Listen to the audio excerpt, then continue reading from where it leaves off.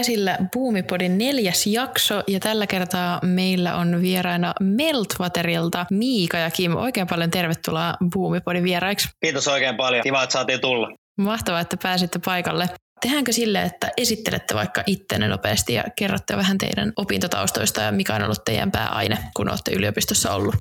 Jes, tosiaan Kim Virtanen on nimi ja mä oon itse valmistunut Tampereen yliopistosta kauppakorkeakoulusta, lukenut siellä johtamista pääaineena 2016 ja 2012 aloittanut ja siitä oikeastaan suoraan hypännyt Meltwaterille työelämään. Jes. Hei, superiso kiitos, että saatiin tulla tänään Kimin kanssa teidän podiin höpisemään. Mun nimi on Miika Kestilä ja vastaan meillä Meltwaterilla meidän rekrytoinnista, työnantajan mielikuvaan liittyvistä asioista ja muista henkilöstöasioista tässä Suomessa. Ja oma tausta on Lappeenrannan kauppakorkeasta. 2014 aloitin opinnot, 2020 valmistuin ja siinä ennen Meltwater-uraa niin olin muutaman vuoden YIT:llä tekemässä rekrytointia ja työnantajan mielikuvajuttuja ja 2020 marraskuussa hyppäsin Meltwaterin jengiin mukaan. Jes, hei, ihan aluksi voitaisiin käydä läpi nopsaa, että mikä on Meltwater ja mitä Meltwater oikein tekee kaikille niille boomereille, jotka ei vielä tässä vaiheessa ole tuttuja Meltwaterin tuotteen kanssa. Niin mikä on niinku ongelma, minkä Meltwater ratkaisee? Jes, varmaan jos ajattelee, että minkä ongelman Meltwater ratkaisee, niin varmaan ongelmia voi olla monia, mutta ehkä ylätasolla Meltwater tarjoaa SaaS-palvelua erilaisiin markkinoinnin, viestinnän, myynnin ja johdon tarpeisiin. Ja sitten jos mennään tavallaan kansankieleen ja tarkemmin mietitään, että mitä se voisi olla, niin tavallaan median ja sosiaalisen median automatisoitua seurantaa. Esimerkiksi, että mitä meidän brändistä puhutaan, mitä meidän sidosryhmistä, kuten kilpailijoista tai asiakkaista tai yhteistyökumppaneista puhutaan tai mitä meidän toimialalla tapahtuu. Sitten sen lisäksi meillä on paljon erilaisia tuotteita, muun muassa lehdistötiedottamiseen tai pyritään lisäämään meidän ansaittua näkyvyyttä vaikka Suomen mediassa tai kansainvälisessä mediassa ja sitten somehallintaa ja vaikuttajamarkkinoinnin ratkaisua ja muuta, mutta aika laajalla tuoteportfoliolla erilaisia SaaS-palveluita. All right. Eli te ette ole vähän tällainen perinteinen mainostoimisto, mikä hyödyntäisi vaan dataa tälleen asiakasfirmojen hyväksi, että katsotaan, että mitä niistä vaikka puhutaan netistä, vaan enemmän just tämmöinen palveluratkaisu. Joo, ehkä jos miettii markkinointi, viestintä, mainostoimistoja, niin ne on usein meidän asiakkaita. Eli vaikka Suomen 10 suurimmasta markkinointiviestintätoimistosta taitaa kaikki hyödyntää meidän palveluita, ne on suurin piirtein. Ja ne käyttää meidän palveluita hyödyksi niiden asiakkaille. Et markkinointihan koostuu monista eri osa-alueista, muun muassa toi oma ansaittu näkyvyys, eli mitä vaikka yrityksestä X puhutaan sosiaalisessa mediassa brändin kannalta, niin se on yksi osa-alue sitä markkinointia ja viestintää, niin me jeestaan siinä sen seuraamisessa ja mittaamisessa. All right. Joo. Onko teiltä antaa sitten jotain tämmöistä esimerkkikeissiä tai tämmöistä asiakasonnistumistarinaa, mistä saisi joka ehkä turpintaa tuohon? Joo, meillä on varmaan aika sellaisia vähän outside of the box -tyylisiä, eli voisi olla hauska kertoa tässä erilaisia tarinoita, mutta ehkä mä voisin käyttää jotain perinteistä esimerkkiä. Muun muassa Kyrö Distilleri on varmaan ihan hyvä esimerkki, eli tämä, joka tekee tätä Napueginia, niin otti meidän palvelut aikoinaan käyttöön ja niiden tarkoitus käyttää meidän palveluita, tai minkä ongelman Meltwater ratkaisi niille, niin oli aika se perinteinen, mihin meidän palvelut on tarkoitettu, eli he pystyivät seuraamaan heistä käytävää keskustelua maailmalla, mediassa, sosiaalisessa mediassa, että mitä meistä puhutaan, mitä meidän Ginistä puhutaan. Sitten taas toisaalta he pystyvät seuraamaan myös kilpailijoita ja sitten myöskin toimialaa ylipäätään, että mitä tapahtuu. Siellä on paljon erilaisia teemoja tuolla toimialalla, mitkä puhututtaa paljon yhteiskunnallisessa ja kansainvälisessä mediassa, niin tärkeää pysyä kartalla siitä. Sitten ehkä se kiinnostava on siinä se, että ne otti myös käyttöön meidän lehdistötiedotetyökalun, eli lähettää journalisteille uutisia itsestään ja toivoo, että ne kirjoittaa heistä mediaan. Ja ne teki sitä ensin Suomessa, mutta sen jälkeen ne aktivoi myöskin Saksaan ja Tanskaan. Eli ne ei ollut aikaisemmin tehnyt mitään PR-hommia Saksassa ja Tanskassa, ja sitten meidän työkalulla niin otti sen käyttöön ja alkoi tiedottamaan sinne. Ja ne asetti siihen tavoitteen, että tietty prosenttiosuus Gini-keskustelusta pitää liittyä niiden Giniin siellä Saksassa ja Tanskassa. Ja meidän palveluavulla ne pystyi ensinnäkin lähettämään ne tiedotteet, eli generoimaan sen näkyvyyden, ja sitten toisaalta mittaa sen tuloksen, eli kuinka suuri prosenttiosuus tästä keskustelusta liittyy heihin. Ja se oli tosi onnistunut niillä ja ne pääsi siihen tavoitteeseen, minkä ne halusi ja on meidän yksi pitkäaikainen ja tosi hyvä asiakas.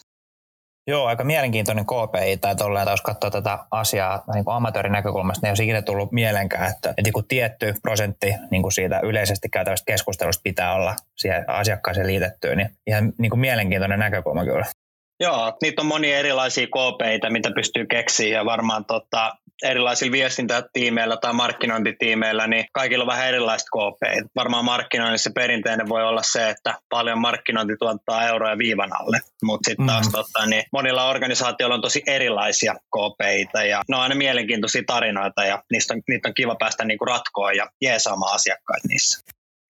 Mua vähän kiinnostaisi, teidän nettisivuilla puhutaan myös kriisiviestinnästä, ja mua vähän kiinnostaisi, että olisiko jotain tällaista asiakastarinaa niin heittää, että kun pystytte just selvittämään datan avulla, että millä tavalla yrityksestä vaikka puhutaan, niin onko tullut sitten jotain tällaista tilannetta, että jonkun teidän asiakkaan tai asiakkaan niin brändistä olisi tarvinnut sitten, niin kuin, tai tullut tällaista, että niistä puhutaan hirveän negatiivisesti jossain niin somessa tai netissä tai tällä, että sitten olisi pitänyt ottaa vähän niin ohjat käsiin ja sitten tehdä joku tällainen kriisiviestintäpläni, että onko vähän tällaista, no ei ehkä negatiivista, mutta tällaista kriisiviestintään liittyvää asiakasesimerkkiä.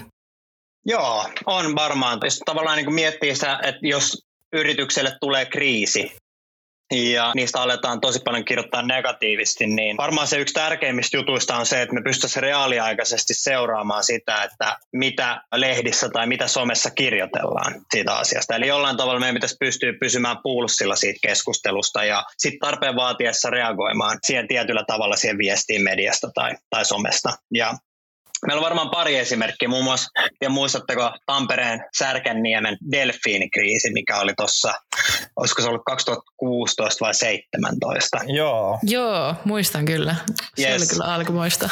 Ja siitä oli tosi paljon mediajuttuja ja sitten oli somekeskustelua ja se oikeastaan he tuli meidän asiakkaaksi mun mielestä just siinä mainia. Heitä jeesattiin siinä, että he pystyivät reaaliaikaisesti sit seuraamaan sitä, että mitä lehdissä kirjoitellaan. Ja sitten muistaakseni toinen, jos en ole ihan väärässä, niin on tämä Ähtärin sudet, mikä oli kans jossain vaiheessa, mutta noita on muitakin varmasti monia.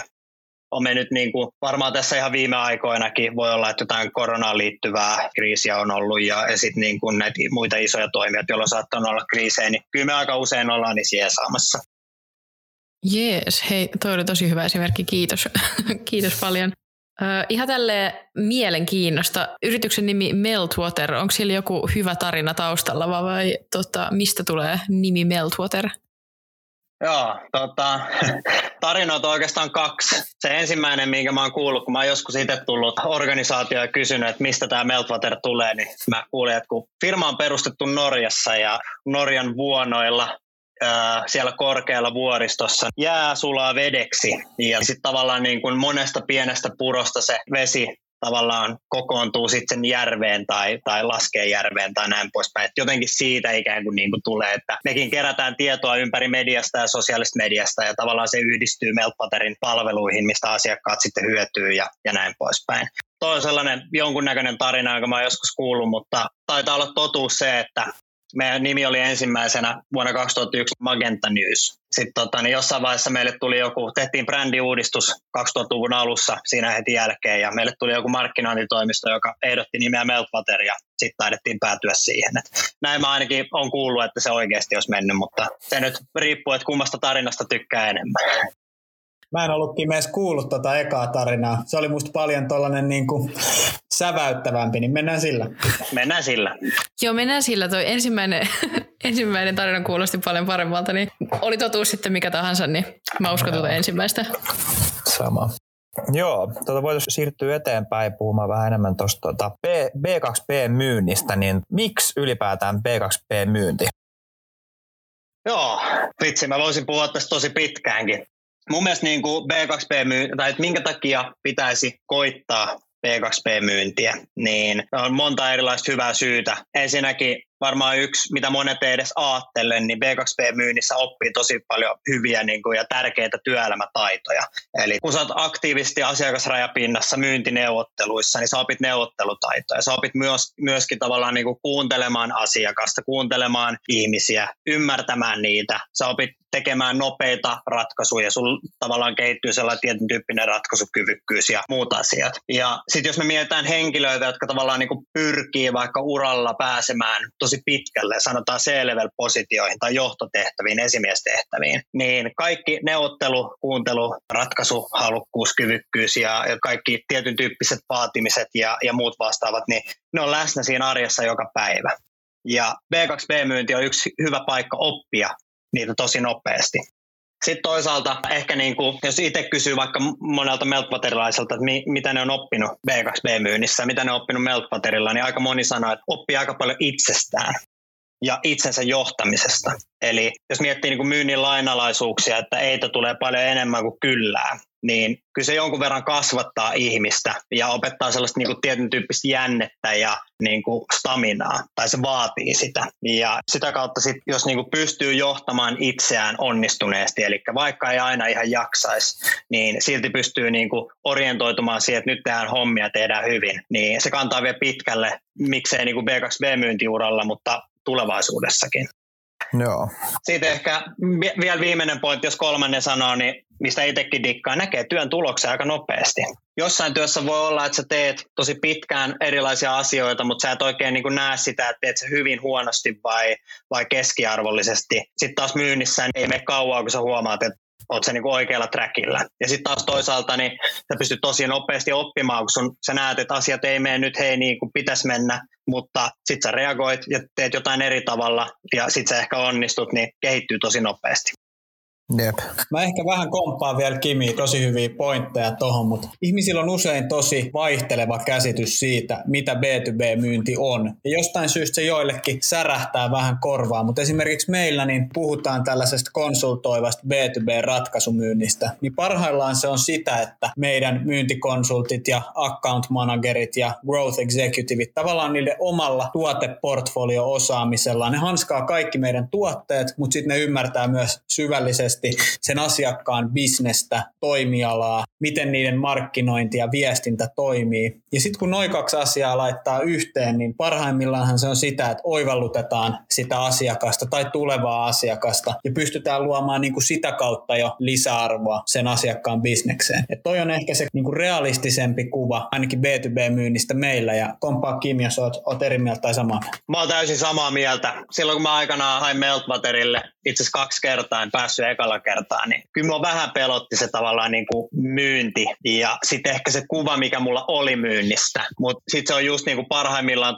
mitä Miika puhuu ja komppaan täysin sitä, mitä Miika tuossa mainitsi.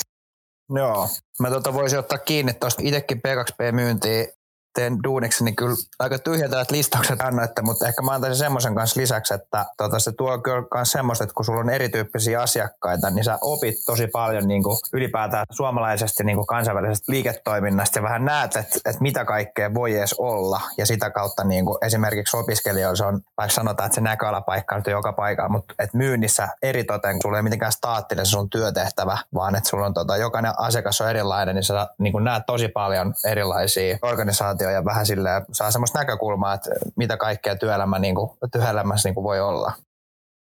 Joo, puhut asiaa ja tossakin jos miettii vaikka meidän kontekstissa, niin meidän myyjät tapaa 200-300 firmaa vuodessa. Niin kyllä sä, kun sä 2,5 vuotta oot vaikka tuosta tai 3 vuotta, niin sä tapaat 1000 firmaa, niin kyllä sä aika hyvän läpileikkauksen saat Suomen organisaatiokentästä ja niin kuin erilaista liiketoimintamalleista, eri bisneksistä ja näin poispäin, mikä tekee osaltaan siitä duunista tosi paljon mielenkiintoisemman myös.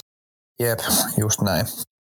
Mä haluan ehkä vähän tarttua tuohon aikaisemmin, ehkä ihan pikkasen sivuttiin tätä, mutta minkälaisia asiakkaita Meltwaterilla on kuitenkin, mitä sanoit, että teillä on Suomen 10 suurinta mainostoimistoa asiakkaina, niin onko teillä enemmän just tällaisia niin kuin yrityksiä, jotka tekee sitten vaikka markkinointia ja niin kuin tällaisia perinteisempiä mainostoimistohommia sit asiakasyrityksillä vai onko teillä kans sit niin kuin ihan suoraan sit yrityksiä, jotka ei käytä sit mitään tällaista toimistoa siinä välissä, että mikä on teidän tällainen perusasiakas, jos näin voisi kärjistää?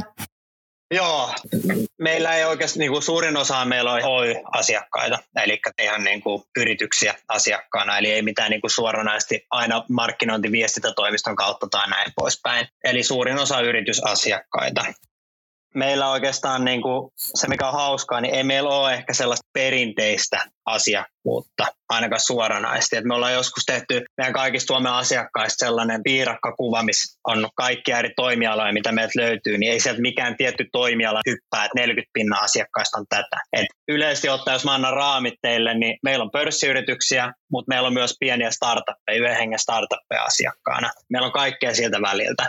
Lisäksi meillä on B2B-organisaatiot ja B2C-organisaatioita, eli vaikka voisi kuvitella, että someseuranta on tärkeää B2C-organisaatioille, niin kuin vaikka Marimekko tai muut kuluttajabrändit, niin yhtä lailla B2B-organisaatiot hyötyy tosi paljon meidän palveluista, ehkä enemmän sit joskus mediapuolelta. Sitten toisaalta meillä on paljon liittoja, yhdistyksiä ja erityyppisiä järjestöjä, keskusjärjestöjä tai pienempiä järjestöjä. Sitten on muun muassa niin kuin julkishallinnon organisaatioita, eli seurakuntia, kuntia, kaupunkeja, sairaanhoitopiirejä, koulutuskuntayhtymiä ja valtion keskushallintoa, ministeriöitä ja tämän tyylistä. Eli ei ole oikeastaan tavallaan niin kuin yritysryhmää tai organisaatioryhmää, jossa ei olisi asiakkaita tällä hetkellä.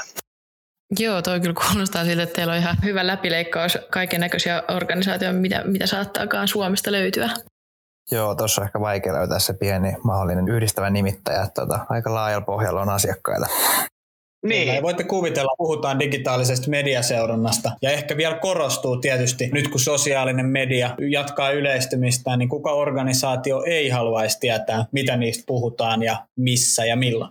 No just näin. Ja eihän kellään ole niinku aikaa yrityksessä tehdä tuollaista yksin. Tai kelakko joutuisit käymään vaikka kaikki niinku hashtagit läpi, mitä eri somekanavissa vaikka käytetään sun yrityksestä, niin se eihän voi tupottaa helposti puoli vuotta ilman, että pääset edes niinku läpi sitä, mitä on tullut niinku siihen asti.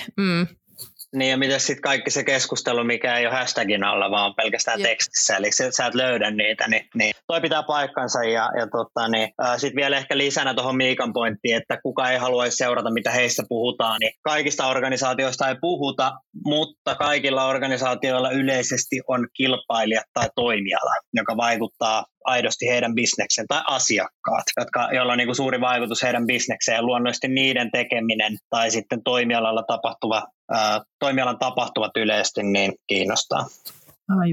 Aivan. Hei, jos hypätään vähän sellaiseen asetelmaan nyt, että sä sanoitkin, että sä 2 kertaa hait Meltwaterille ennen kuin sit pääsit töihin. Ja joku, jos meidän kuulijoista on nyt sitten kiinnostunut hakemaan Meltwaterille duuniin, niin voisitko sä vähän avaa, että niinku minkälaista urapolkua, tai molemmat itse asiassa Miika ja Kim, niin että miten teidän niinku matka Meltwaterille on alkanut ja mikä sai teidät niinku kiinnostumaan Meltwaterista työnantajana? Jes, mä voin aloittaa.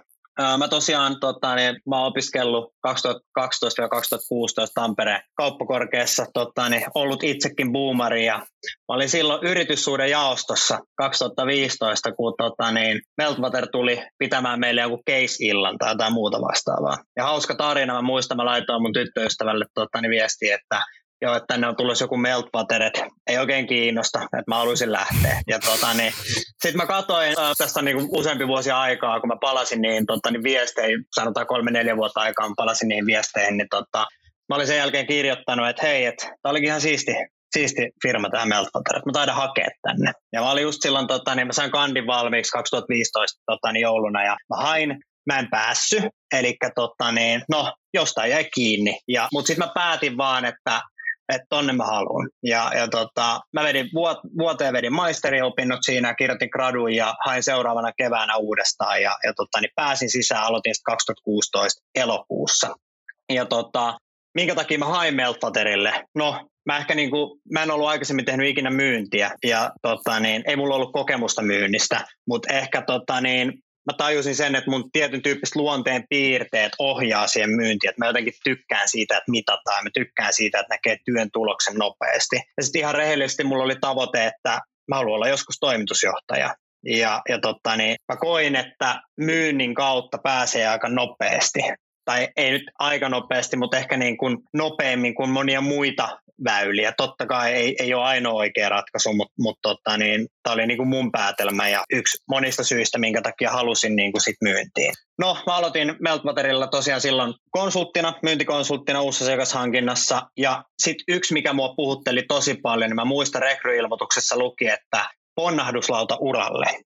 Ja mua kiinnostaa esimiestehtävät tai tiimivetovastuu ja tämän tyyliset, niin se kiinnosti ja mä sitten aloitin. Sitten mä olin noin vuoden verran, pärjäsin hyvin ja alku lähti hyvin ja meni hyvin yleisesti ja sitten mä pääsinkin tiimivetäjäksi vähän reilun vuoden jälkeen, eli rekryttiin siihen pari muuta tyyppiä ja pääsin sitten vetämään tiimiä. Se oli tosi jees ja siinä oppi tosi paljon, teki samalla omaa myyntiä ja sitten myöskin veti sitä tiimiä ja oli tavallaan niin kuin vastuussa sen tiimin tuloksesta ja niin pääsi sparrailemaan niiden ihmisten kanssa ja kaikkea. Se oli mun mielestä tosi hienoa. Ja sitten oikeastaan niin kuin siitä eteenpäin niin se tiimi sitten kasvoi jonkun verran ja niin sitten tosi jossain vaiheessa niin pääsin mukaan sellaiseen projektiin, että mulla oli tiimi ja avattiin Viron markkinaa, eli Suomesta käsin pyrittiin myymään Viroon. Ja niin sain sitten siihen yhden tiimiläisen, joka avasi sitä markkinaa ja niin sekin oli tosi kiinnostavaa aikaa. Siinä oppi tosi paljon, eli siisti päästä niin kuin vähän koittaa Viron markkinaa, vaikka Viroa puhukaan, enkä niin kuin itse ollut aktiivisesti siinä yhteydessä, mutta pääsin niin kuin suunnittelemaan sitä. Ja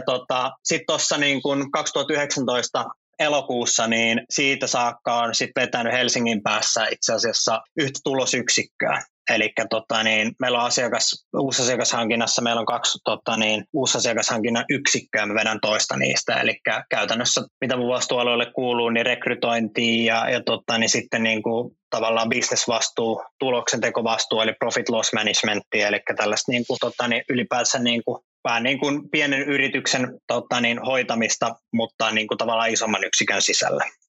Ja siinä on ollut nyt sitten, mitä tässä tulee 1,5 vuotta täyteen. Ja mä oon viihtynyt tosi hyvin. Ehkä niin kuin ihmiset pitää talossa, eli tosi siistiä porukkaa ja silleen niin kuin kunnianhimosta ja eteenpäin pyrkivää ja motivoitunutta. Sitten toisaalta niin SaaS-business on aika dynaaminen. Tykkään siitä, että paljon tapahtuu ja tulee muutoksia ja näin poispäin. Ja sitten ehkä niin kuin 3. juttu, niin tullut sopivasti vastuuta ja haasteita koko ajan. Eli tuntuu koko ajan siltä, että oppii lisää. Siinä lyhyesti ehkä mun. Joo, kiitos. Komppaan kyllä. Itse olen myöskin ollut yrityssuuden jaostossa aikoinaan ja silloin tuli käytyä Meltwaterin tuolla Tampereen toimistolla Exkulla ja sinne jaostolaisena totta kai piti mennä ja oli vähän sellainen kanssa fiilis, että ei vitsi, että olisi kyllä varmaan aika paljon kaikennäköistä muuta tekemistäkin, mitä vois tälleen tehdä iltaisin koulupäivän jälkeen, mutta tosi vaikuttava. Olin kanssa ihan todella vaikuttunut. Sen Exkun jälkeen ei ollut laisinkaan tylsää ja itsekin vaikutuin sen verran, että täytyy katsoa sitten, että mihin valmistumisen jälkeen hakee oikein duuni, että ehkä se on Meltwaterille, who knows. Sullahan on, Kristiina, ihan valmis tavallaan urapolku yksikön vetäjäksi asti, että sä oot tähän mennessä tehnyt ihan samat seitit kuin Kim. No sepä just. Juuri näin. Yes. Hei, ihan lyhyesti mun Meltwater-taustasta ja taustasta yleisesti, niin on Lappeenrannan kauppiksesta valmistunut KTM:ksi ja tein opintojen aikana täyspäiväduunia 2-3 vuotta YIT:llä. Perinteinen rakennusalan iso toimija ja opin valtavan paljon. Tein rekrytoinnin ja työnantajamielikuvan parissa siellä hommia ja sitä aloin miettiä, että haluaisi ehkä sellaiselle toimialalle, ehkä tekkipuolelle, softapuolelle ja meillä oli ollut YIT:llä viestinnässä Meltwaterin työkalut käytössä ja tiesin firman sitä kautta ja bongasin linkkarista paikan, että Meltwaterille etittiin henkilöä vastaamaan Suomen rekrytoinnista ja henkilöstöasioista ja katsoin, että tämä on kuin nenä päähän mulle. Olin vajaa 5,5 vuotta siitä takaperin niin valmistunut KTM:ksi ja hain ja rekryprosessi meni tosi sujuvasti ja pääsin tuossa itse asiassa viime marraskuun alussa remmiin mukaan. Eli on aika verrattain tuore Meltwaterilainen nyt, aika tasa itse asiassa 5 kuukautta tänään. Mutta älyttömän hyvin on viihtynyt, komppaan Kimiä. Meillä on aika poikkeuksellinen organisaatiokulttuuri siinä mielessä, että meille tulee henkilöitä usein aika samankaltaisessa elämäntilanteessa.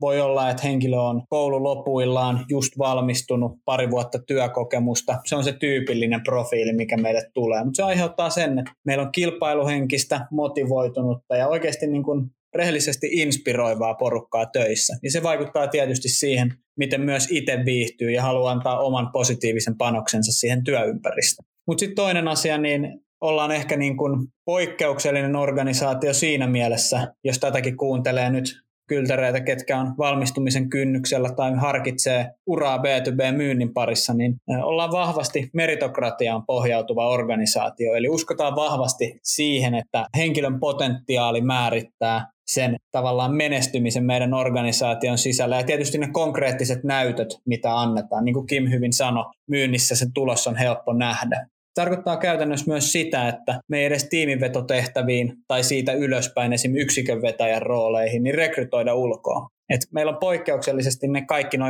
mahikset on varattu meidän omalle porukalle. Uskotaan siihen, että kun meille tulee jengi, joilla on nälkä ja haluaa edetä uralla, niin halutaan myös sit tarjoa sellaisille hyville ja motivoituneille tyypeille mahdollisuuksia edetä talon sisällä. Ja mun mielestä Kim on siitä äärimmäisen hyvä esimerkki. Joo, toi on tietenkin kuulostaa aika poikkeukselliselta, että periaatteessa yritetään täyttää niin kuin talon sisältä kaikki paikat, että toi on aika mielenkiintoinen ja toisaalta kuulostaa myös tosi reilulta ja semmoiselta, että tuommoista ehkä toivoisi enemmänkin suomalaisen työelämään. Joo, ja varmaan niin kuin pohjimmiltaan siinä on kyse siitä, että annetaan ihmisille tosi paljon vastuuta. Alusta alkaen niin esimerkiksi meillä myyntikonsultit vastaa itse koko siitä B2B-myyntiprosessista, prospektoinnista, closeaamiseen asti, niin se on musta hyvä esimerkki siitä, että kun uskotaan henkilöä, joka meille on rekrytoitu, niin uskotaan myös siihen, että se henkilö pärjää, annetaan paljon vastuuta ja sitä mukaan kun kasvaa ja kehittyy, niin sitä vastuuta annetaan sitten jatkuvasti lisää. Joo. No, mitä sitten jos vaikka mä oon tämmönen nuori kylterialku ja on nuori ja nälkäinen ja haluan päästä tekemään niinku kovaa tulosta ja hyppäämään niinku isoihin saappaisiin ja lähteä tuohon B2B-myyntiin tekemään uraa, niin miten teillä sitten pääsisi hommiin? Joo, tosi hyvä kysymys. Mä voin ottaa koppia Kim komppaa, jos sulla tulee ajatuksia, mutta tosi matalalla kynnyksellä. Meillä on aika niin kuin moderni rekrytointitapa, eli muuhun voi ottaa yhteyttä linkkarissa, voi tsekata meidän avoimia paikkoja, laittaa CVtä tuleen. Uskotaan vahvasti siihen, että ei tehdä siitä rekrytoinnista tavallaan kynnyskysymystä. Eli jos kiinnostaa, niin matalalla kynnyksellä muuhun yhteyttä tai meidän urasivujen kautta tai Kimille. Oikeastaan kenelle tahansa meidän organisaatiosta niin voi laittaa viestiä ja tieto kulkee varmasti eteenpäin. Ja sitten tietysti hyvä miettiä sitä, jos hakee meille töihin, että mikä itseä kiinnostaa, miksi Meltwater kiinnostaa ja tavallaan se, että mitä lisäarvoa voi tuoda meidän organisaatiolle. Niin kuin sanoin aiemmin, niin me uskotaan tosi vahvasti potentiaaliin. Eli ei tarvitse olla niinkään sitä muodollista CVtä, ei tarvitse olla 5 vuoden myyntikokemusta, että voi hakea meille, mutta pitää olla nälkää ja pitää olla drivea ja ambitiota oppia kehittyä. Noi on ehkä ne niinku tärkeimmät ominaisuudet. Ja sitten tietysti toivotaan, että henkilöt, jotka meille hakee, niin haluaisi jollain aikavälillä edetä esimies- ja johtotehtäviin, koska meillä se on niin kuin tavallaan yksi yleinen steppi Meltwater-urapolulla. Mutta herääkö Kim sulla jotain tuohon lisäksi? Ei oikeastaan varmaan niin kuin olisi ollut aika identtinen vastaus sun kanssa. Ehkä niin kuin tuohon kannustaa, että niin mullekin voi linkkarissa tulla laittaa viestiä, että ollaan niin kuin vastavalmistuneen kautta valmistumassa olevan kylterin sielunmaisema on ihan tuttu. Ja ne ajatukset ja pohdinnat, mitä siellä on niin kuin taustalla liittyen siihen tulevaisuuteen, niin mä mielellään sparrailen ja niin sit jos on niin kuin kysyttävää Meltwaterista ja se kiinnostaa, niin mielellään niin kuin autan siinäkin ja voidaan jutella aiheesta, niin laittaa vaan viestiä linkkarissa tai kontaktipyyntöä. Joo. Miten sitten, tuossa sanoittekin alkupuolella, että on sales-konsultteja, growth-häkkäreitä, myyntijohtajia, mitä näitä nyt on, niin minkä tyyppisiä positioita teillä sitten on, jos voidaan niitä käydä hiukan läpi?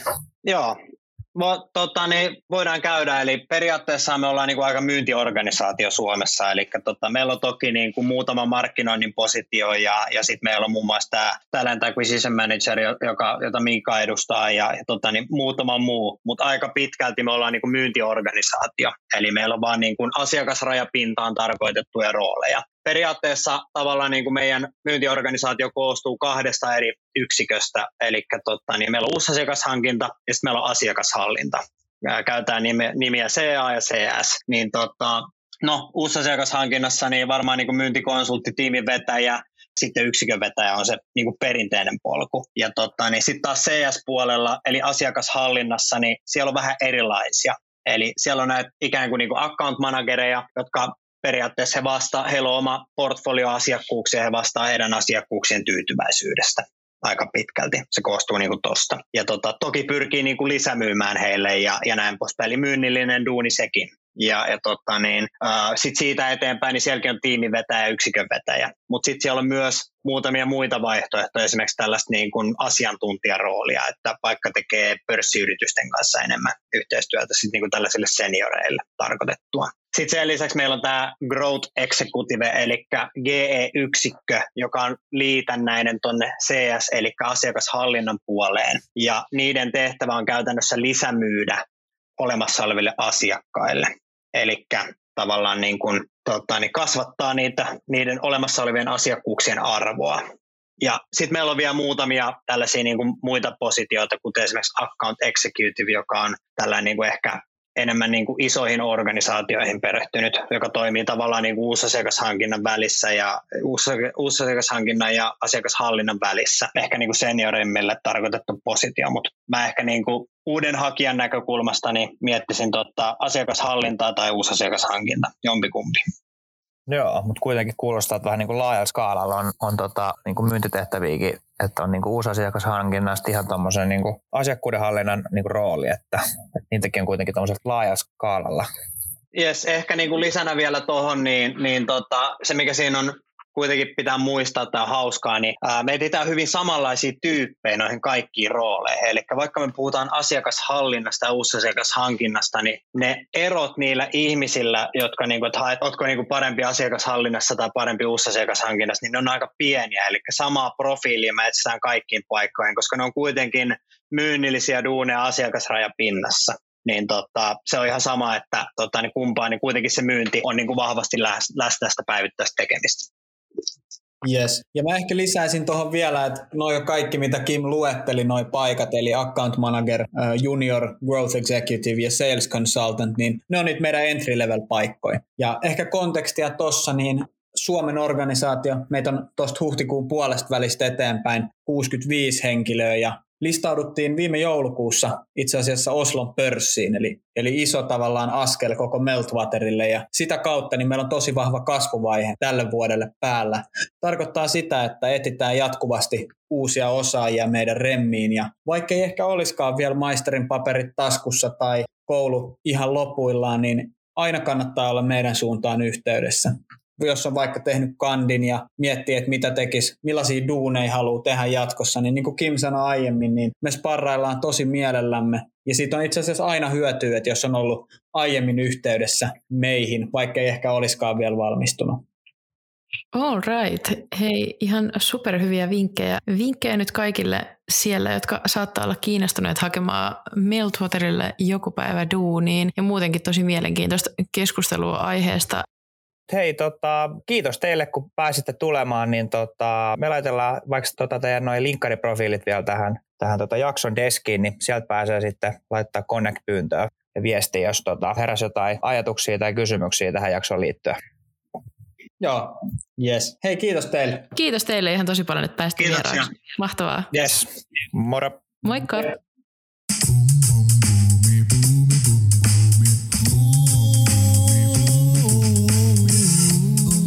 BoomiPodin.